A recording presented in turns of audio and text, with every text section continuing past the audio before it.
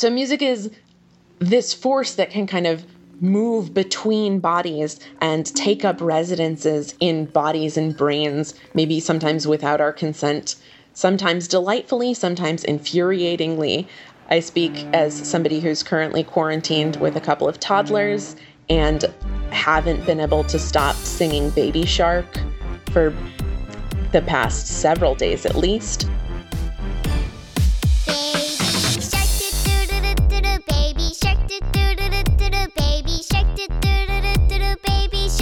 Hi. Hi, I'm Paula Claire Harper. I'm a musicologist. I'm currently a postdoctoral fellow at Washington University in St. Louis.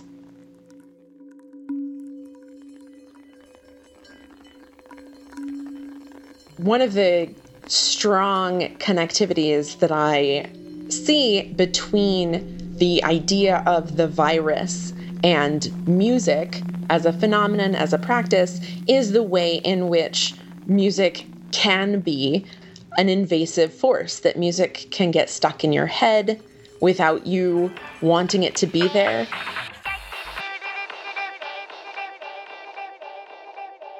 I think there are some ways in which we can make kind of silly, facile, metaphorical connections between digital virality and these viral times. But I also think that there are some ways in which familiarity with the viral circuitry of our contemporary digital lives might help people take things seriously when it comes to the virus operating in our current moment across the world.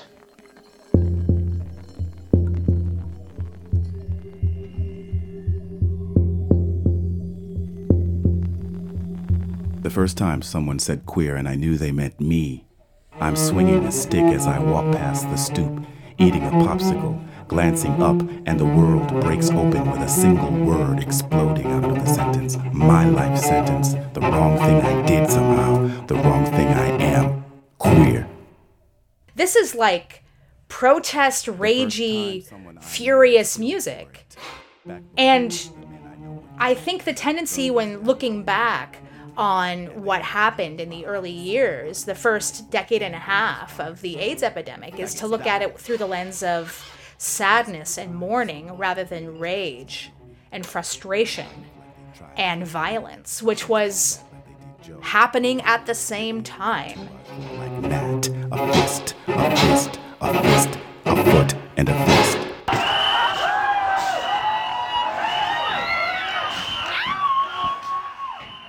My name is Kay Goldschmidt. I work for Wellesley College. I'm an assistant professor, and I head up the program in jazz and world music in the music department.